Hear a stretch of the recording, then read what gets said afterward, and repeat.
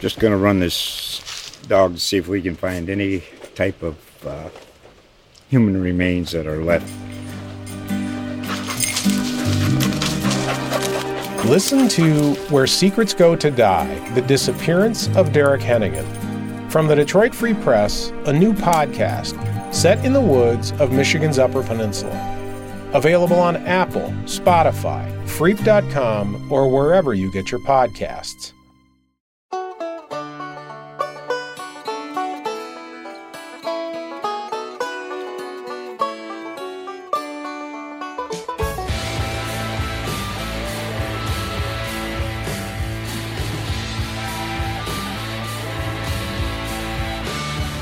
Welcome to Days of Roar, a Detroit Tiger podcast brought to you by the Detroit Free Press. My name is Mark Borach. I'm here with Free Press beat writer Evan Petzold, who is in Nashville, Tennessee at the Major League Baseball Winter Meetings.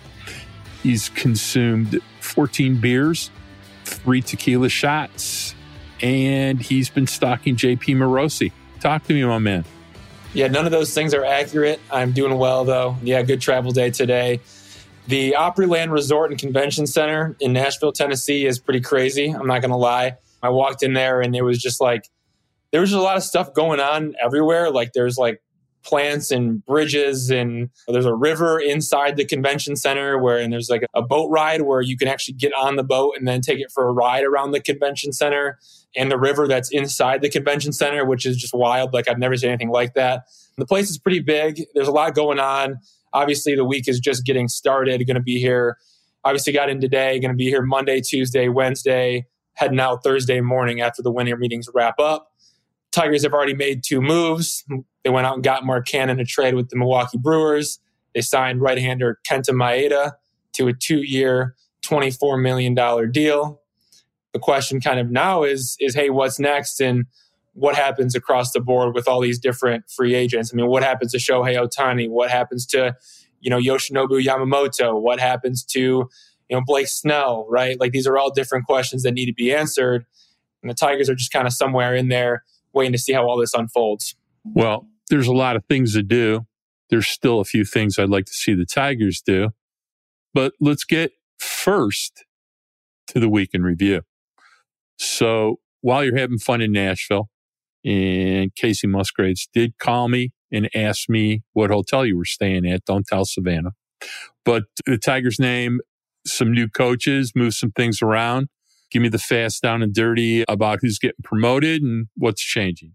Yeah, I think we're going to hear even more about this over the next couple of days, more about details as to why certain moves were made, and then probably some other additional details as well. But for now, we do know that Anthony Iapoce, who managed AAA Toledo last season, is going to be the Tigers' first base coach. We've hinted at that on Days of Roar numerous times now going back. I've written about that.com, but now I feel good about locking it in and reporting it. Anthony Iapoce, new first base coach for the Detroit Tigers. He joins third base coach Joey Cora as a newcomer on manager AJ Hinch's coaching staff for the 2024 campaign. So with Iapoce joining Hinch's staff, that means that there is an opening at the managerial spot in AAA Toledo. That spot is going to be filled by Tim Fedorovich, who was the catching coach for the Tigers on their big league staff last season. He has some history, managing at the AAA level. He did it with the Seattle Mariners back in 2022. Then the Tigers picked him up as their catching coach. And now Tim Fedorovich is going to be the AAA Toledo manager. We also know Gabe Alvarez, who was in the running for the job that Joey Cora got, doing third base and infield in the big leagues. Gabe Alvarez is going to be returning to AA Erie as the manager there. Also a little bit of a shakeup in High A West Michigan. No longer is it going to be Brian Pena's squad. Brian Pena has transitioned to catching coordinator, where he's going to rove around the minor leagues and train all the catchers, throughout the organization. So Brian Pena, no longer manager of the West Michigan Whitecaps. Instead, it's Tony Capicelli, who has been the bench coach for AAA Toledo for the past 2 seasons. So I know that's a lot. I'm throwing a lot at you guys, but some moving parts highlighted by Tim Fedorovich, new manager at AAA Toledo, Tony Capicelli, new manager at High A West Michigan, and Anthony Iapoce, new first base coach of the Detroit Tigers. Just part of how they continue piece by piece to try to modernize player development. although Brian Pena was not necessarily a great defensive catcher, I hear he has a lot of skills teaching the position. So being promoted to catching coordinator is probably a good thing. For sure. I think it's also noteworthy too, Mark, that they hired all these guys internally, right? Like they didn't have to go externally to find guys to fill the roles. And I think that was important. I think that speaks to what Ryan Garco has done in building up the player development department. I mean, they don't have to go look externally. They have guys that they all speak the same language in terms of how they want to teach up and down the organization. They have guys in place that they trust. They have guys they can trust to, promote them essentially, right? I think that says a lot about where the player development department is at now compared to where it was in the past. I think that's a really big deal. Also, I think it's important to note Anthony Iapoce has a ton of history coaching hitters. I know he's coming up to be the Tigers' first base coach, but also, he's going to be hands-on in the batting cages. He's going to be hands-on with game planning and things like that. I mean, this is a guy who was a hitting coach for the Texas Rangers, Chicago Cubs, and he was the hitting coordinator for the Boston Red Sox as well. So he has a deep and long history of coaching hitters. I would expect more of that as he joins the Tigers staff. Yeah, and they lost one of their hitting coaches to the Yankees. So it sort of makes sense that, Iapoce kind of fills a void, in that sense, now that they were down a man from last year. So a little synergy there, probably a good thing. The big news for the week is old Tiger skipper Jim Smokes Leyland was chosen to enter the Hall of Fame by the Veterans Committee this year. I'm sure you've had many an interaction with Smokes. I've had a few myself. One of the great characters of baseball, had just a ridiculously great career. Wish he would have had another World Series that he could have earned in Detroit to add to the resume. But, an outstanding career and as I said, one of the most entertaining characters in the last 40 years of baseball. Yeah, he's really as good as it gets. I mean, this is a guy who 22 seasons for 4 franchises, obviously a really long time with the Detroit Tigers and somebody that Tigers fans know very well. So yeah, he was voted in to the Baseball Hall of Fame on Sunday by a 16-member contemporary era committee. He was on the ballot for managers, executives, and umpires, and he got 15 of the 16 votes and was able to get in. And yeah, I mean, look, Jim Leyland's a great guy. I mean, I never got to cover him as a reporter, covering him as a manager, but I have gotten to share a lot of good conversations with him, whether that's at PNC Park when the Tigers are playing the Pirates on the road, whether that's at Comerica Park when Jim's in town, or even down in Lakeland, when he's around for spring training. So many good conversations and just somebody that you enjoy talking to, you enjoy asking questions, both about, the game that we now, see as played, right, with new rules in place and all different things like that. And obviously just unwritten rules, right, that are in place now that maybe weren't in the past. And just to talk through different eras of baseball and his experiences. I mean, he's just a wealth of knowledge. And he's funny too. He's fun. He's funny. He's somebody that, like, the moment that I started covering the Tigers, like, I think I reached out to him one time and, like, he got back to me right away and wanted to have a conversation with me. And that meant a lot to me as somebody who was just coming out of college, starting on the beat. When you call Jim Leyland and you leave him a message and he gets back to you that same day, that's pretty special. And that means a lot. So he's done a lot of great things for me and somebody that I always enjoy talking to. I'm really happy for him. I think it's well-deserved. And I know he's going to be excited to give his speech on July 21st, 2024 in Cooperstown, New York. Yeah, great guy. We'll talk to anybody. Straight shooter. I remember the first time I met him at a youth baseball tournament in Novi, Michigan, when he was doing a little advanced scouting for the Cardinals, taking some time off. Patrick was playing. Patrick played for a team from Beaver Valley, Pennsylvania then, which is one of the best teams in the country. Patrick was playing up 2 years, and I've told the story many times, but we'll skip the story tonight. My son doesn't love it when I tell the story, but Smokes is a lot of fun, man. Always the life of the party. And congrats. Hopefully goes in as a Tiger, may go in as a Pirate. We'll see what happens there. It should be interesting. May go in with no hat because, he obviously won a world championship as a Marlin.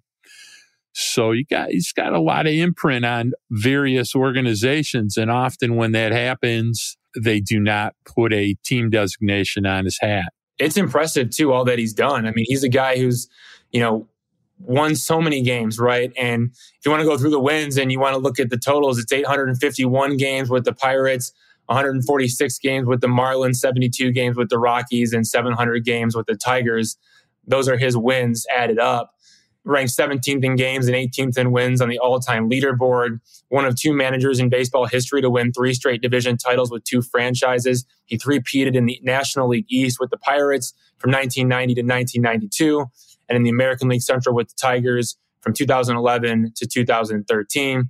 Took the Tigers to the World Series in 2006 and 2012. Obviously came up short in those ones, but he does have that World Series that he picked up with the Marlins. And then also, he's the only manager in baseball history to win a World Series and a WBC title. He got that done with Team USA in 2017.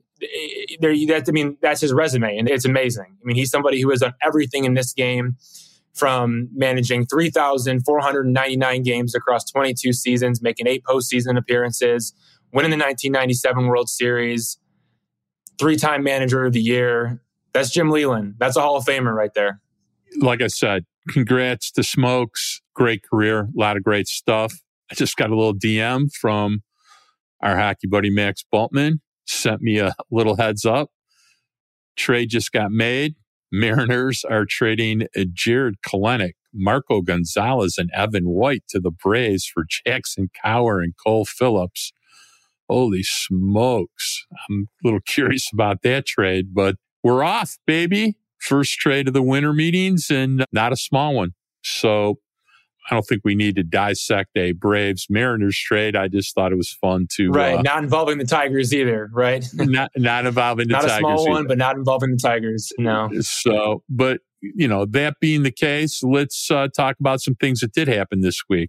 We've gone over it, but finally something you and I have been discussing for 3 weeks, which is the likelihood the Tigers would add a veteran starting pitcher, and more likely than not, that might be Kenta Maeda.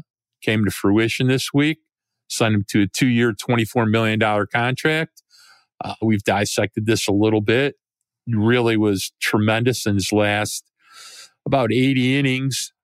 Talk to me a little bit about it. We talked about it a little last week, but you had a chance to talk to him through an interpreter a little bit, got a little deeper. You talked to Scott Harris a little bit about it. What'd you find out?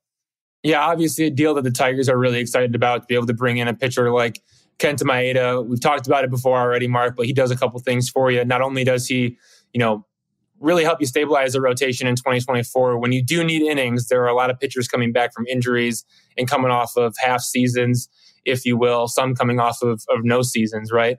In terms of Casey Mize. So you get a guy that's going to be able to help you stabilize the rotation. Also, he brings this veteran presence. He's somebody who, he knows the game. He knows what's going on the mound. He understands, analytics and the in-depth reports. Like, he's all about those kind of things. He wants to try to find every which way to get better. I think he's going to bring a lot to the Tigers in that way. And then also he opens the door for the Tigers to continue to recruit players from Japan, which I think is probably the biggest part of this signing. I think it probably is going to have the longest impact. I mean, Kenta Maeda, he's a guy who was with the Dodgers, and when he signed out of Japan, he had an 8-year deal with the Dodgers. And for most of that deal, he got shuffled to the bullpen and didn't really get paid what he was supposed to end up getting paid because he got pushed to the pen. He had incentives that he was supposed to get for starts and for games, or for starts and for innings. And the Dodgers pretty much didn't let him reach those to the max. And so the Dodgers kind of screwed him over. He gets traded to the Twins. And now he has a chance to pitch what could be the final 2 seasons of his big league career with the Detroit Tigers. And I think leave a lasting impact on both the organization, but also, too, down the road, whether it's this offseason, next offseason, or in the future, when the Tigers are going after a player from Japan, they're going to call Kenta Maeda, and what he says is going to hold a lot of weight. And so I think this is a really good opportunity for the Tigers in that way. As for Kenta Maeda, he looked at the Tigers and he said, hey, look, I think they can be World Series champions. I think they can be a winning team in 2024. And once you're in, as you know, anything can happen. Look no further than the Arizona Diamondbacks. I think he sees an opportunity to win here over the next 2 years. Whether that World Series is, this year or next year, probably more next year, maybe even beyond than that. But look, he sees a team that can win. He sees a team that can win the American League Central. He's pitched for the Minnesota Twins, so he knows what the Central is like. He's aware of the young talent. He thinks the Tigers can be a contending team. He wants to help in any way possible. He just seems like he's got a really good head on his shoulders. Somebody the Tigers are lucky to bring in. And he seems excited to be here too. So that's a good thing. Been in the playoffs 5 out of the last 6 years. Remind everybody who his agent is again. Scott Boras. And we should not forget that. It's always good to make a deal from time to time with Scott Boras because Scott Boras has the best stable of players in the world. So it's always good to make a deal with him. And that's really all I got to say about that. But it shouldn't be lost. It's a good thing. So how do you think it impacts on what other opportunities the Tigers may be able to take what they're building as somewhat of a surplus in starting pitching and try to spin it into other roster moves? Yeah, the question is what happens next for the Tigers? Like, I don't really know where they're at when you really look at the fact that they've added Kenta Maeda. They have a ton of right-handed starting pitchers. They have one left-handed starting pitcher in Tarek Skubal, assuming that we're not counting Joey Wentz at this point. I don't think we should. So they got a lot of right-handed starters. They probably need another lefty starter. They're going to keep looking for pitching upgrades. That's what Scott Harris has come out and said that he wants to do, is look for more pitching. I'm assuming that's starting pitching and relief pitching. I wouldn't be surprised to add a starting pitcher. I think they probably could use a left-handed pitcher. But also, like, I don't really see a ton of areas where the Tigers need to upgrade. It doesn't seem like they're desperately in need of offensive upgrades. Or if they weren't to do anything with starting rotation, I think their rotation would actually be okay. I mean, you'd have Skubal, Maeda, Olsen, Manning, Mize, Gibson Long, Kiter Montero, maybe Wilmer Flores, but I'm leaning Wilmer Flores bullpen at this point. But still, like, I just rattled off a handful of names, and that's not even counting Jackson Jobe, who's going to come up at some point later in the season, Ty Madden maybe as well. Like, they do have some good pitching depth, a lot of right-handed depth, but they don't really need to add to the rotation. They could, and it's probably smart to do so. But if they were to stand pat just across the board, I don't know if I would be entirely shocked. I don't think they will do that, but they seem like they've got a pretty good group together. I don't really know if they need to make any major upgrades. Well, I think they'll be, as we've discussed many times, I think they're going to be in on Imanaga. This depends if Imanaga is in on them and what the price is. But I think they'll be in it. And, I think if that's the case, there's some things that it really opens up for them to do.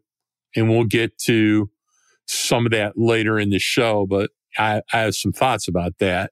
And I think they could use a surplus to really upgrade the team if they're able to pull that off. I mean, the Tigers are 1 or 2 chess moves away from going from being kind of interesting, and I think the world thinks they're kind of interesting right now. If you listen to AJ Hinch's interview earlier this week on Foul Territory, I think the baseball world actually is kind of paying attention, but I think they're 2 moves away from really being interesting, and we'll discuss a little bit how they can do that. So, all right.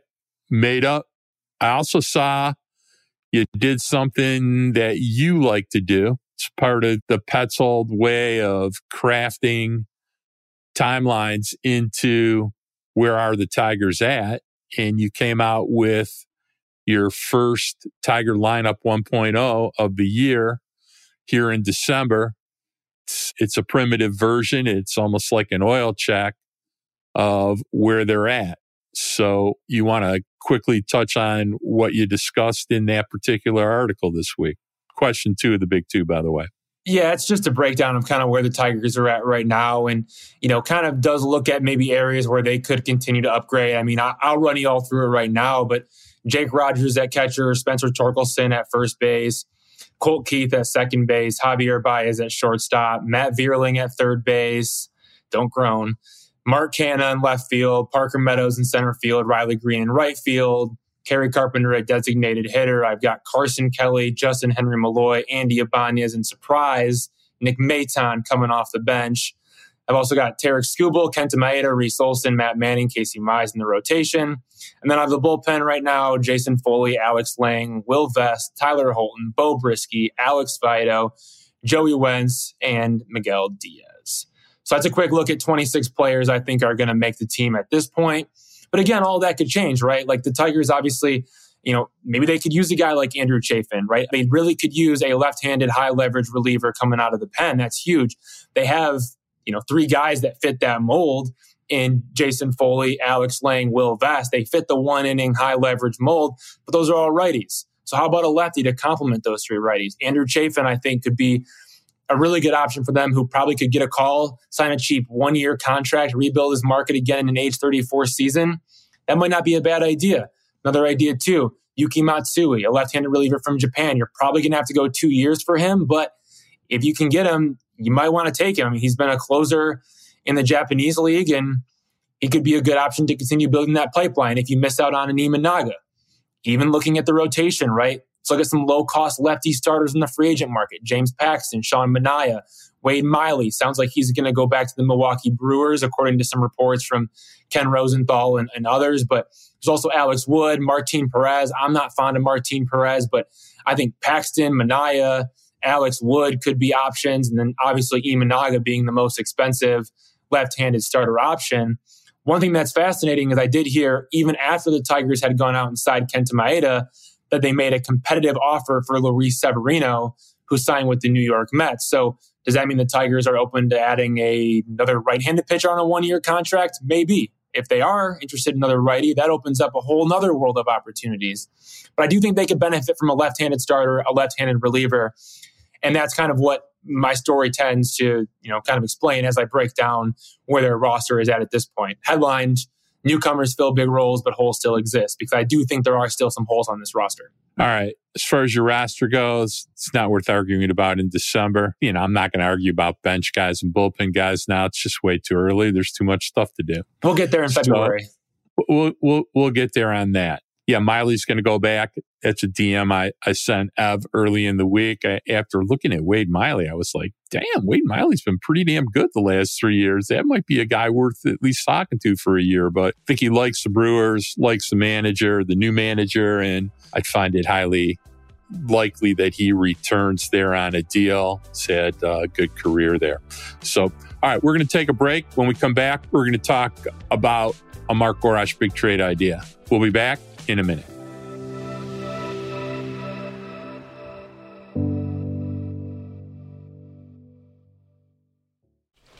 Just going to run this dog to see if we can find any type of human remains that are left. Listen to Where Secrets Go to Die, The Disappearance of Derek Hennigan. From the Detroit Free Press, a new podcast set in the woods of Michigan's Upper Peninsula. Available on Apple, Spotify, Freep.com, or wherever you get your podcasts. Okay, I've been doing some homework on something this week. I have not discussed it with you intentionally because I want your raw reaction to the insanity that I'm going to try to cause now.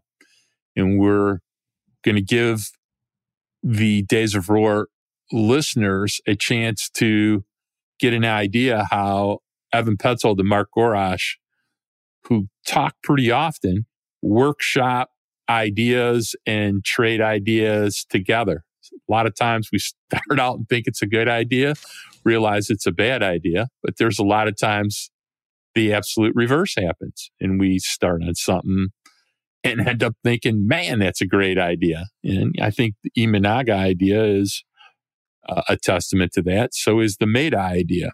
So here's what I'm going to drop on you. Let's hear it. Insane. The one team in the major leagues I never trust to do things in a traditional way. They always are doing something. You shake your head and go, why the hell are they doing that? And it always seems to work. They won 99 games last year. Their best player ended up having to leave the team in August. And there hasn't been a word about what's going to happen to him.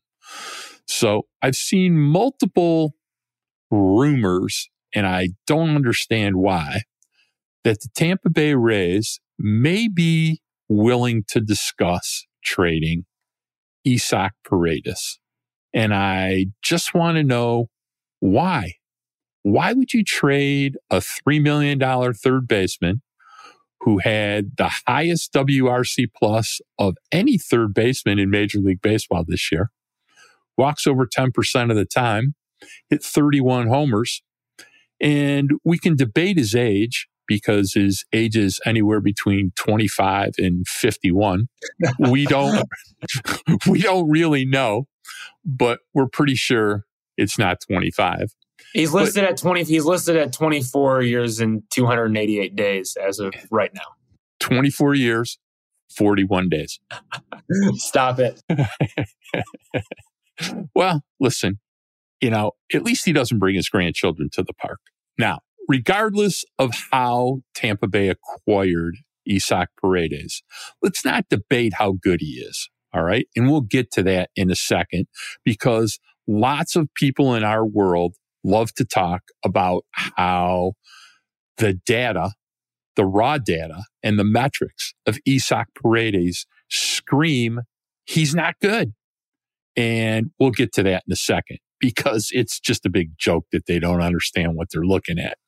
But if it's true and he was available to trade, I gave it a lot of thought, and I immediately started burning a fire in my backyard, trying to send smoke signals to Scott Harris's house in Birmingham, urging him aggressively to make a trade for Isaac Paredes. Why? I kind of look at it this way. You have the duo of Spencer Torkelson and Riley Green, right, left, really good. If you added Isaac Paredes to play third base with Colt Keith at second base, now you have Keith and Paredes, another right, left, both probably going to hit over 20 bombs, both going to walk 10% of the time, both young, both controllable. And if he really is available to deal, and he might be, the question would become, how much were you willing to pay for Isaac Paredes, forgetting that you got your pocket picked based upon health issues the first time you made a trade? So let's go back to this. And I'm asking you realistically, do you think Tampa Bay is actually shopping Isaac Paredes? Maybe. I mean, I wouldn't be entirely shocked. I think if you look at the hard hit rate, it's dropped from 2022 to 2023. Look, we know what Isaac Paredes does well. He pulls the ball and he hits pull side home runs. That's all he does. That's the only thing that he does. And obviously, of course, he has really good whiff rates, chase rates, strikeout rates, walk rates. Like all those are in the red. If you go on Baseball Savant and you go take a peek at what he does well. I mean, the guy doesn't chase. He doesn't swing and miss. He doesn't strike out, and he draws a lot of walks. And those are really good things. So you combine that with the pull side power that he's been able to tap into since the trade happened. Yeah, like that's intriguing. I think that a lot of teams would find value in a player like that. But the question is, how much longer does it last? I mean, it does concern me, the fact that the hard hit rate has gone down. The expected batting average is no good. The expected slugging percentage is no good. Average exit velocity, that's no good. Like those are all numbers that are significantly below average. And I understand what makes him good as the pull side home run. But at some point you wonder, does that really hold up over the next 3 years? Does that hold up over the next 3-4 years? I'm not so sure it does. Maybe, but like, who's to say that it does? And I'm not sure I'm willing to count on that. I'm also not really sure I'm willing to count on Isaac Paredes locking down the hot corner or playing second base. I think that's something to kind of think twice about too. I think he's an okay defender. I don't think he's a good defender. He's kind of like a Jace Young type defender maybe, which is kind of what the Tigers are going to have anyway if they don't make a move like this. So I don't know. I don't know how I feel about it. Would I be surprised if the Rays traded him? No, because of the fact that I do think that there's some regression concern, I think. I really do. Okay.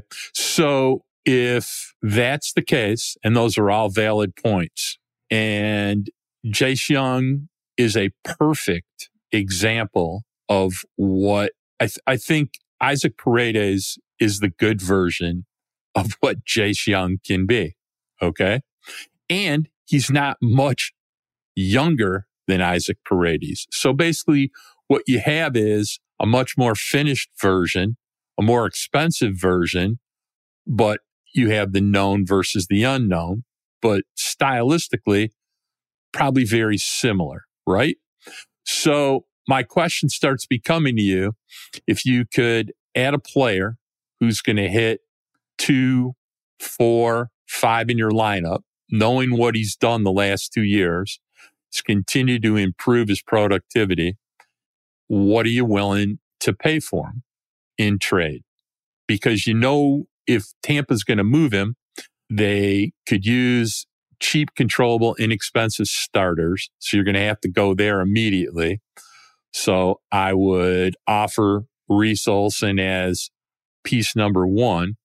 And if you're going to acquire Sock Paredes and you're going to play Cole Keith at second base, then I'm going to say that I'm willing to include Jace Young in a trade. So now we're at Reese Olson and Jace Young for Isaac Paredes, and you're probably going to have to take back Manuel Margot.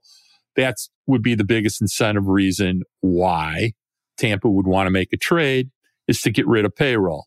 So now you got a guy you're going to have to pay $9.5 million to be your fourth outfielder, kind of plays like Matt Vierling. But at the same time, all of a sudden now you have a really good third baseman, a new power hitting second baseman. You have a much more potent lineup. You dealt from depth. If you sign Imanaga, you won't even miss Reese Olson. And you got all of a sudden now you have Carpenter, Rogers, and Baez as peripheral players. Okay. And Parker Meadows. So you are quite a different team just by adding one guy who is a 4.2 WAR third baseman, walked 10% of the time and hit 31 homers, of which he would have hit 29 homers using Savant if he was playing in Comerica, who's supposedly somewhere between, as I said, 25 and 51 years old. And you've filled a hole that Matt Vierling was going to play third base previously. So it seems kind of overpaying and crazy, yet all of a sudden you have a pretty balanced left-right lineup with a lot of power, pretty deep pitching, and you can make it really deep pitching by signing Imanaga. So if you sign Imanaga and trade for Isaac Paredes, what kind of team do you think the Tigers would have after that? What if you can't get Imanaga? If you can't get Imanaga, I still got Jackson Jobe coming sometime this year, and I still got some starters, man. I mean, where does Margot? Where would Margot fit in? I mean, do you just eat that $12 million and then it's 9.5? I mean, not 9.5 million. I'm probably going to try to spin him off, even if I have to eat some of his salary. If I get a 4.2 WAR third baseman, I think it's an overpay, but that's just me. And also, I don't know about making deals with Tampa Bay. That's dancing with the devil there. I get it. Those are all things that are true. All I'm saying is, if you want to be good, you got to be willing to take risk. And if you're going to take some risk, one place I love to take risk is with starting pitchers. You know why? How reliable are starting pitchers? Reese Olson's got some nasty stuff. Yeah, that's right. Reese Olson is also a pitcher. He's a right-hand pitcher. His arm could fall off tomorrow, and he could revert to having bad command in 15 minutes. Also, too, I don't know, and I wasn't going to say this, but now I'll say it. I don't know how I feel about Isaac Paredes in terms of fitting the clubhouse culture of what they're trying to build. Like I've heard stories about him in the minor leagues, maybe not being the greatest of teammates. Like that was something that was tossed around. I don't know to the extent of that. I don't know what the extent of that is, but that was something that I had heard. So I figured at least just toss it out there and make that known. I don't know how accurate that is or how deep that goes, but it was brought up to me a couple times. I'm going to revisit 3 facts for you again. How many games did Tampa Bay win this year? I know. How many? 99. Where did Isaac Paredes hit in the Tampa Bay lineup? Cleanup. Mm-hmm. And 4.2 WAR as a third baseman. Yeah, 30-plus homers, 250 batting average, 252 on-base percentage, 840 OPS, 143 games, toss in 24 doubles. Right. So, I get it, but I get it. So I'm just bringing it up, trying to have some fun. You're at the winter meetings, and all I'm saying is, you want to be good? Be good. It's not like you're changing, not like you're giving away the best prospect we have. You're giving away a prospect that used to not be a prospect, that you turned into a pretty good prospect, that you probably got a guy who's not vastly different in Sawyer Gibson-Long than Reese Olson. And I think Reese Olson's the kind of guy that Tampa would like. I think you might have to include Jace Young. And as I said before, you're getting Zach Paredes back. Jace Young, not exactly somebody you'd need to worry about too much. So I would do Matt Manning for Paredes straight up. Yeah, well, they're not. Matt Manning's only got 3 years of control left. Reese Olson has 6, or at least 5. So that's how Tampa Bay thinks. So give it some thought. Let it sink in. No, it's a little outrageous. It's even outrageous for me. But is it that outrageous? Is it a trade that Dave Dombrowski would like to try to make? How about Alex Anthopoulos? Would he try to make that deal? Probably. All right. So I know that you've been doing some homework, and you're probably going to... For the record, Manning and Paredes, both free agents after the 2027 season. So yeah. So same years of control. I hear you. Tampa's going to want to improve themselves, not make a sideways move. So I think they prefer Reese Olson far more than they would prefer Matt Manning. I would agree. All right. I know you've been doing some homework because, and you alluded to it a little earlier, which was you think the Tigers are going to start making, I've noticed that a lot younger, more talented players from Japan, Korea, etc., are starting to come across. And it's been your belief for a while. You've talked to me about this even during the season, that you think in the new age of baseball and the new age of the Tigers front office that they're going to make a lot stronger commitment and try to be a much bigger presence to at least try to leverage that pipeline of players coming over. I want you to share a little bit about that. You know, you've been doing homework on it, and maybe you got some thoughts about it. Yeah, so story's finally coming out.com. By the time that this podcast goes out, the story will be posted online. I've been talking about it for a long time, all off season. I heard about it kind of midway through, maybe towards like the back end, somewhere in there of the baseball season, the regular season. Somebody had mentioned to me, hey, look, the Tigers are going to be in on players from Japan. Like that's gonna start to happen. And so obviously I kind of put that in the back pocket and did some digging throughout, the end of the season into the off season. And yeah, I mean, look, the Tigers have been non-existent in Japan for 20 years. Like they haven't done much of anything since they signed a guy back in 1998. And Scott Harris wants to change that situation. He wants the Tigers to be real competitors for players in the Asian market, specifically in Japan, kind of like the Dodgers are, the Yankees and the Cubs. And I think like it's going to be an uphill battle. It's going to be a climb. Like again, the Tigers are basically starting at ground zero and trying to catch up to teams like the Dodgers and the Yankees and the Cubs, who have significant advantages, right? Whether it's having a large Japanese community, whether it's being on the West Coast, whether it's, being on a, East Coast that also has a large Japanese community. Like those are things that other teams had to their advantage. But one person I did talk to said that if anybody can do it and kind of go from, level zero, and try to make this catch up, right? Come from behind and establish Detroit as a destination for Japanese players to take into consideration. I was told it's probably Scott Harris and Jeff Greenberg doing this together as president of baseball operations and general manager. A lot of that comes from, the way in which they went about things when they both worked for the Cubs under Theo Epstein and just trying to find value in as many ways as possible. So yeah, the Tigers are going to go that route. Like that is the direction they're going. I think we saw that with the Kenta Maeda deal. That's bigger than just Kenta Maeda coming to pitch for the Tigers in 2024 and 2025. That is opening the door to further deals. The big three out there to really know about right now is Yoshinobu Yamamoto, Shota Imanaga, and obviously Yuki Matsui as well. Matsui being a reliever, the other two being starters. We'll see if the Tigers land those guys, but it's beyond that, right? They're looking to narrow the gap, try to catch up. And some of the things they're doing right now behind the scenes, they're increasing the amount of trips to Japan and Korea for their senior evaluators. That's Rob Metzler, assistant general manager, and Chip Lawrence, global cross-checker. Those are the two guys there who are making more trips to Japan and Korea. Kan Akita, who worked for Team Japan and won the gold medal in the World Baseball Classic. He's moving from the advanced scouting department to the Tigers front office. He has a deep network of contacts in Japan, relationships with almost all the players overseas. That's somebody that you want on your side when you're trying to go out and recruit and make a pitch. And not only, evaluating the talent, but then also trying to reel them in and make it a real thing. They've also invested additional data and video resources to help them improve their system to project how players from the Asian league, such as Japan's Nippon Professional Baseball, will perform after transitioning to the big leagues. That's really important too, because they want to be able to have more data, more video that's going to be able to show them, hey, look, and that's like Hawkeye data, right?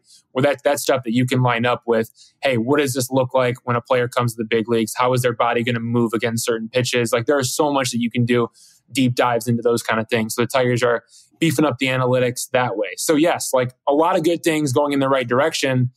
This does not mean that the Tigers are there. They have not arrived. They are not going to be wowing Yoshinobu Yamamoto or Shohei Ohtani or maybe even Shota Imanaga. Like they might not end up with any of the pitchers, but it sets them up for the future.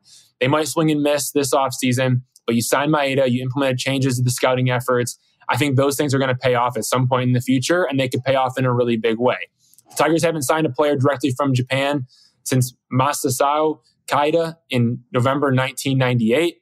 Next one that signs is going to be number 2 directly from Japan. So that tells you where they're at and where they're trying to go.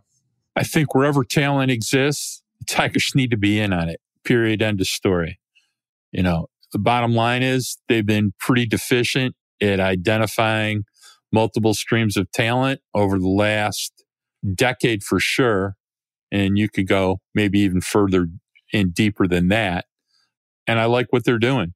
The influx of players from Japan has only picked up in frequency and the quality of players has only improved. So makes total sense starting to devote resources to it. And I'm glad they're trying to explore every possible avenue to adding talent to their system. That's what the entire premise of having a good baseball team is built upon. So as I used to say, don't call it a rebuild. It's a team build. And the point is, I don't care where you are, how much you're winning. The idea is to always add talent and to have a sharper eye for it and work harder for it than other teams. I think, teams like the Dodgers and the Braves epitomize that. They leave no stone unturned, constantly turning over their team, constantly adding talent, constantly trying to optimize talent. It's not a mistake. They keep winning all the time. So I'd like to see the Tigers try to do that. All right, we're going to take our last break. We'll be back in 60.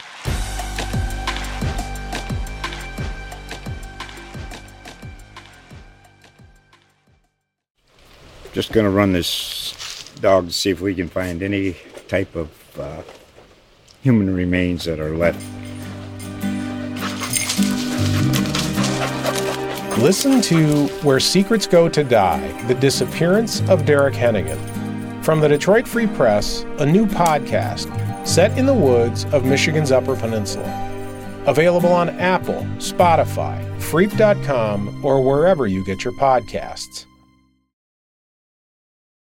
If you haven't listened to it, AJ Hinch did I tweeted it, I think you tweeted it, I think other local Tiger outlets for info tweeted it.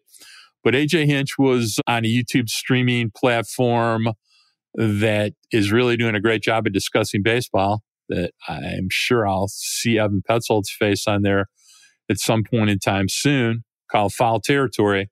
Scott Braun, AJ Przinsky, I think Eric Kratz is on there. There's a few people, major league experience and some good interviewers. Hinch was on for about a 25-minute interview this week. Said a lot of interesting things, pulled no punches, hid from nothing. Even discussed that he could see himself getting his 1,000th victory in a Tiger uniform, which would probably put him beyond the 2 years he has left on his contract. He said some interesting things, discussed a little bit about his philosophy, how he wanted to get better. He also discussed and made some references to one of Mark Gorach's favorite players, right now the starting third baseman for the Detroit Tigers, seemingly, Matt Vierling. Had a few references to Matt, his growing reputation as leader in the Tiger clubhouse, and likely him starting the year at third base. I was curious I know you listened to the interview. What were your thoughts? I mean, you talked to AJ almost every day during the year. What was, your take on some of the things he shared with everyone? Yeah, the idea of Matt Vierling kind of behind the scenes being that leader jumped out to me a little bit. But then as I kind of thought back to it, I was like, yeah, I kind of see that. I mean, not in the sense of Matt Vierling being a guy that's like always bouncing around the clubhouse and talking to people nonstop or up in everybody's face or whatnot. Like, he just kind of does seem like that calm, steady presence in the clubhouse that I think every team needs. And so when I first heard that, I thought, yeah, I mean, not really. And then I thought back to it and I said, yeah, I guess I do get that. I mean, Matt Vierling is a guy who he hangs out around his locker like he's there. He's, chit-chatting people when they walk by. But aside from that, like, he's not up in everybody's grill, but he's somebody that you kind of know what you're going to get every single time. Every single day, you know what Matt Vierling's bringing you. And I think that there's something to be said about that behind the scenes from a leadership standpoint. So, yeah, I've been talking about Matt Vierling as the third baseman now for a while. The Tigers believe in him at the hot corner. It's ever since cutting Jammer Candelario at the beginning of last offseason. Tigers had to answer these questions. This is the second year in a row that they're going to have to answer questions. We have, again, places like Foul Territory going out there and saying that they're going to sign Matt Chapman. Like, that's not happening. They're not signing Matt Chapman in Foul Territory. Sorry to burst your bubble, but they're not doing that. So, yeah, like, it's Matt Vierling's job. And then at some point, though, the Tigers planned for Jace Young to come up and play third base. He switched from second base to third base for his Arizona Fall League assignment. He could make his MLB debut in the second half of the 2024 season. The Tigers believe he is coming. They think he's coming fast. That's why Matt Chapman is not happening. And look, if Matt Vierling's going to hold you over, Matt Vierling's going to hold you over. I think that's really what it comes down to. And at some point when Jace Young comes up, Matt Vierling develops into like this true utility type bench player between corner outfield, third base. Like, that's kind of where he fits. I don't have a problem with that. I don't have a problem with Matt Vierling holding you over to start the year and then allowing that to open to Jace Young. I know, Mark, go ahead, jump in, say what you got to say, but you understand, like, you make a move for Isaac Paredes and you trade Jace Young and you trade Reese Olson for what? Like, what if Jace Young is better than Isaac Paredes? Like, I get your point, but at the same time, I think Matt Vierling holds you over. And I'm going to keep saying this. I don't think that 2024 is the Tigers' year. If they get to the playoffs, if they win the American League Central in 2024, I do think that's going to be a year early when it comes to their timeline that they maybe have internally. That's an assumption from me, but I think that's really where it's at. So if Matt Vierling starts at third base and he plays you at third base, so you can wait to see what you have in Jace Young, you're going to do that. And if for some reason it's enough and it all works out and, third base production's fine over the course of the year, then great. Then you feel really good about yourself going into 2025. Well, I think my feelings about Matt as a player are pretty clear. I've used lots of ways to describe it, mostly factual. I don't think he has power. I don't think, his hitting mechanics are ever going to allow him to hit for power. I think he's an outfielder. Which will always cap his ceiling. That will always cap his ceiling. Correct. The lack of power. He not a great clutch hitter, not a great extra base power hitter, and I think he's a really talented athlete, extremely talented. To be able to play third base, even though he was an ex-shortstop, he plays it competently. I don't think he plays it well, but I don't think he's a Nick Castellanos there either. But I think he's a placeholder. I think you described it well. And you know me, I'm much more always searching for an opportunity to go for it because the teams that win go for it. If you're not willing to take a risk, you're not willing to win. So I think, Baltimore's going to find that out right now. Baltimore has done a great job of rebuilding their team, but they got boosted from the playoffs in about 15 seconds. They got a ton of system depth, and they're going to have to transition from being good in the regular season, understanding nobody remembers when you're good in the regular season if you don't win a few playoff series. But the Tigers haven't even been good in the regular season. Well, the same thing was said of the Arizona Diamondbacks during last winter, and look what ended up happening. If you're afraid to go for it, you are. Yeah, but they didn't go for it like that. Let's not act like they went out there and they had World Series aspiration with the roster they put together. They overperformed in some ways. They had some young guys come up and produce in a way in which maybe people didn't expect them to. Like there were moves that were made that were shrewd, right? But it's also because those players ended up performing. So I do think that there is a little bit of a balance there. There's a little bit of a dance you gotta do. And at the same time, when the train started going off the tracks in July, they traded for a closer. They brought up a guy who'd been in AAA up and down for 5 years and totally scrapped that back end of their bullpen and went to a new back end of their bullpen. And if you ask who had the best back end of the bullpen in the playoffs last year, the bottom line is if you don't go for it, you're always going to tell yourself, yeah, next year. Well, Tigers looked a lot at next year.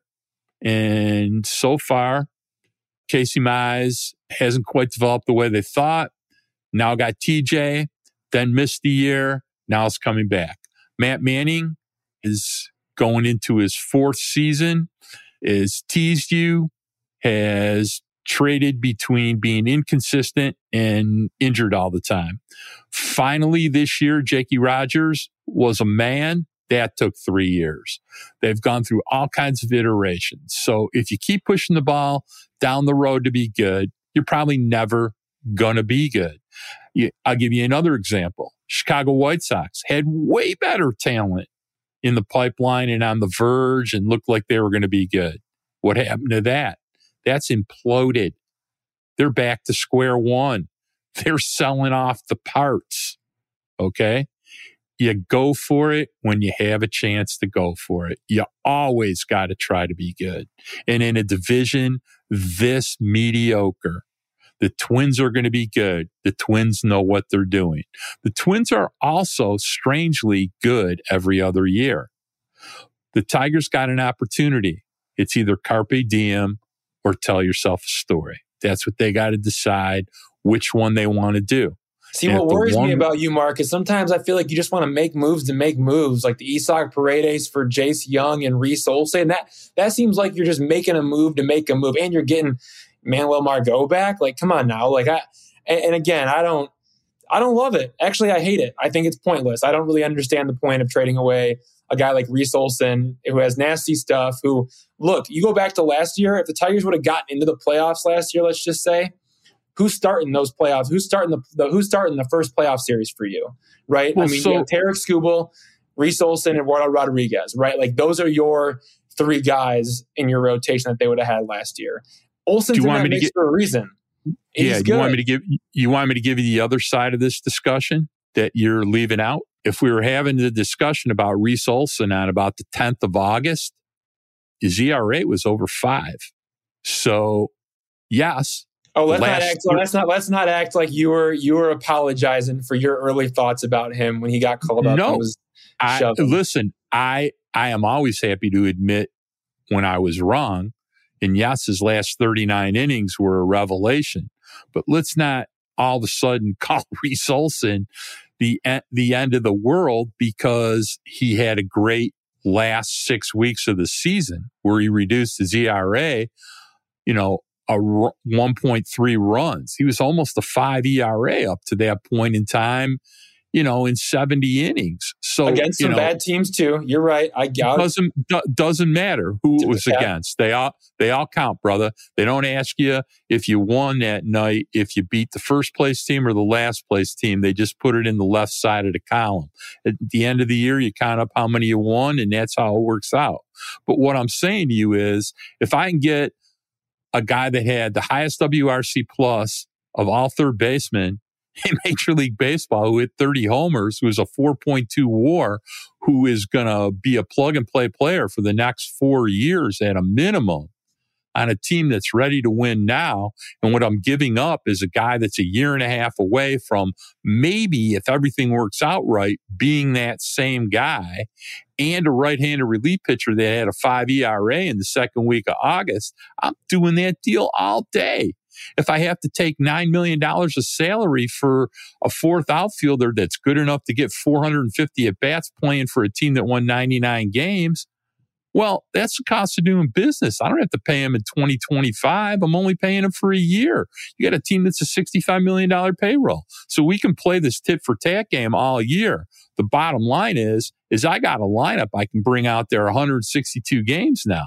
I got Keith playing second, Paredes playing third.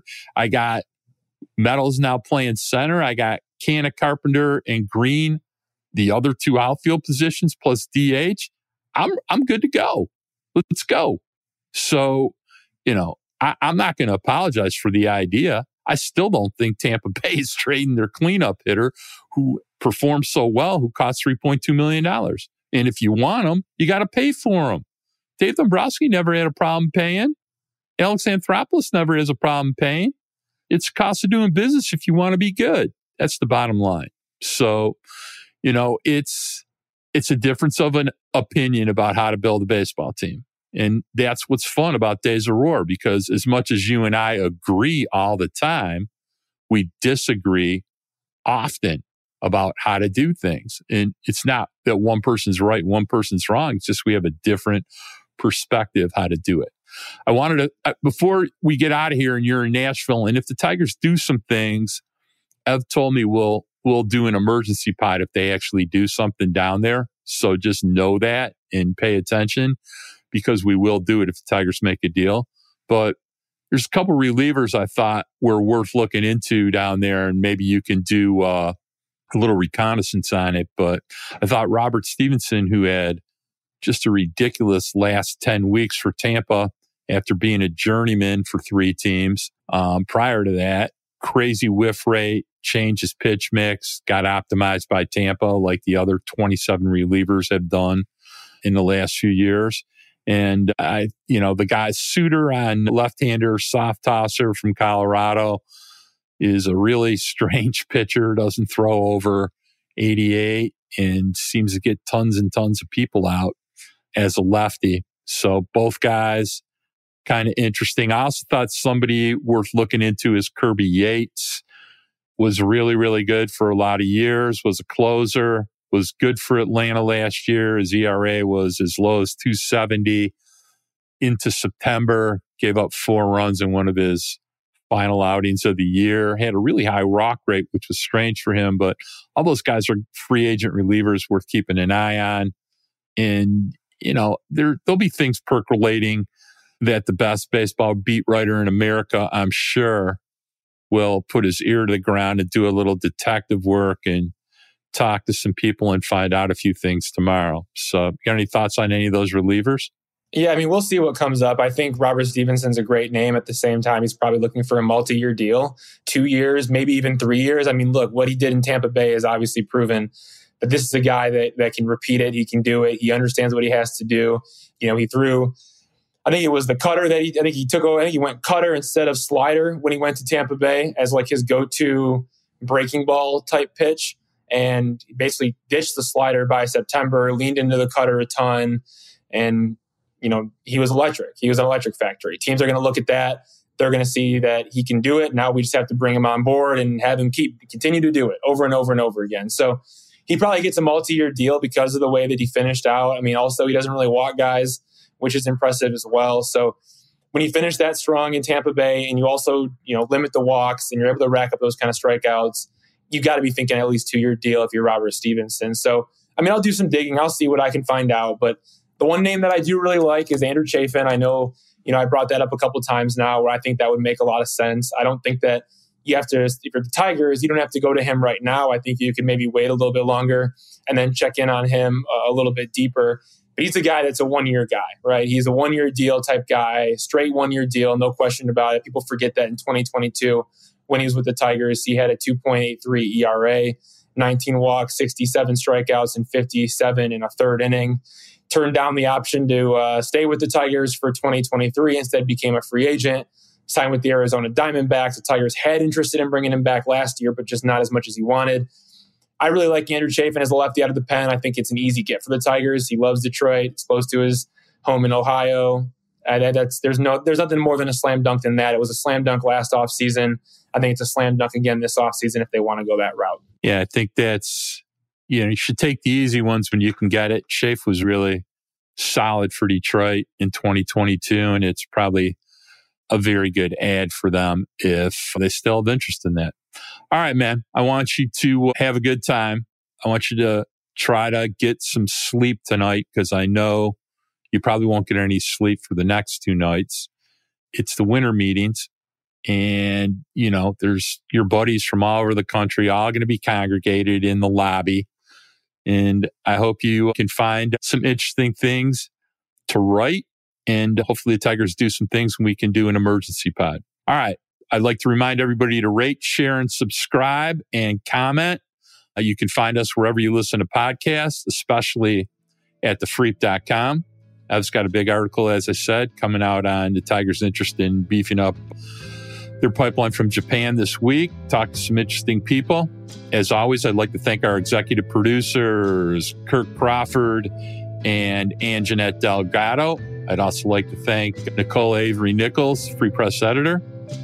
I would like to thank my grandson, Braden Michael Gorash, for being always such a good boy. And he made some cookies I saw today. Such a cute little boy. And to Savannah, Evan will be home in 3 days. So I'd like to hope that everyone's going to have a good holiday season. Maybe we'll see you in a few days. And with that, I got to tell you, peace.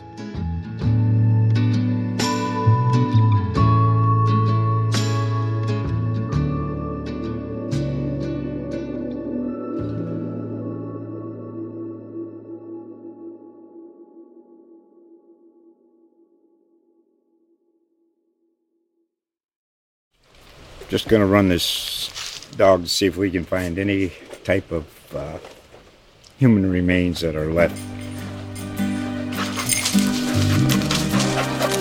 Listen to Where Secrets Go to Die, The Disappearance of Derek Hennigan. From the Detroit Free Press, a new podcast set in the woods of Michigan's Upper Peninsula. Available on Apple, Spotify, Freep.com, or wherever you get your podcasts.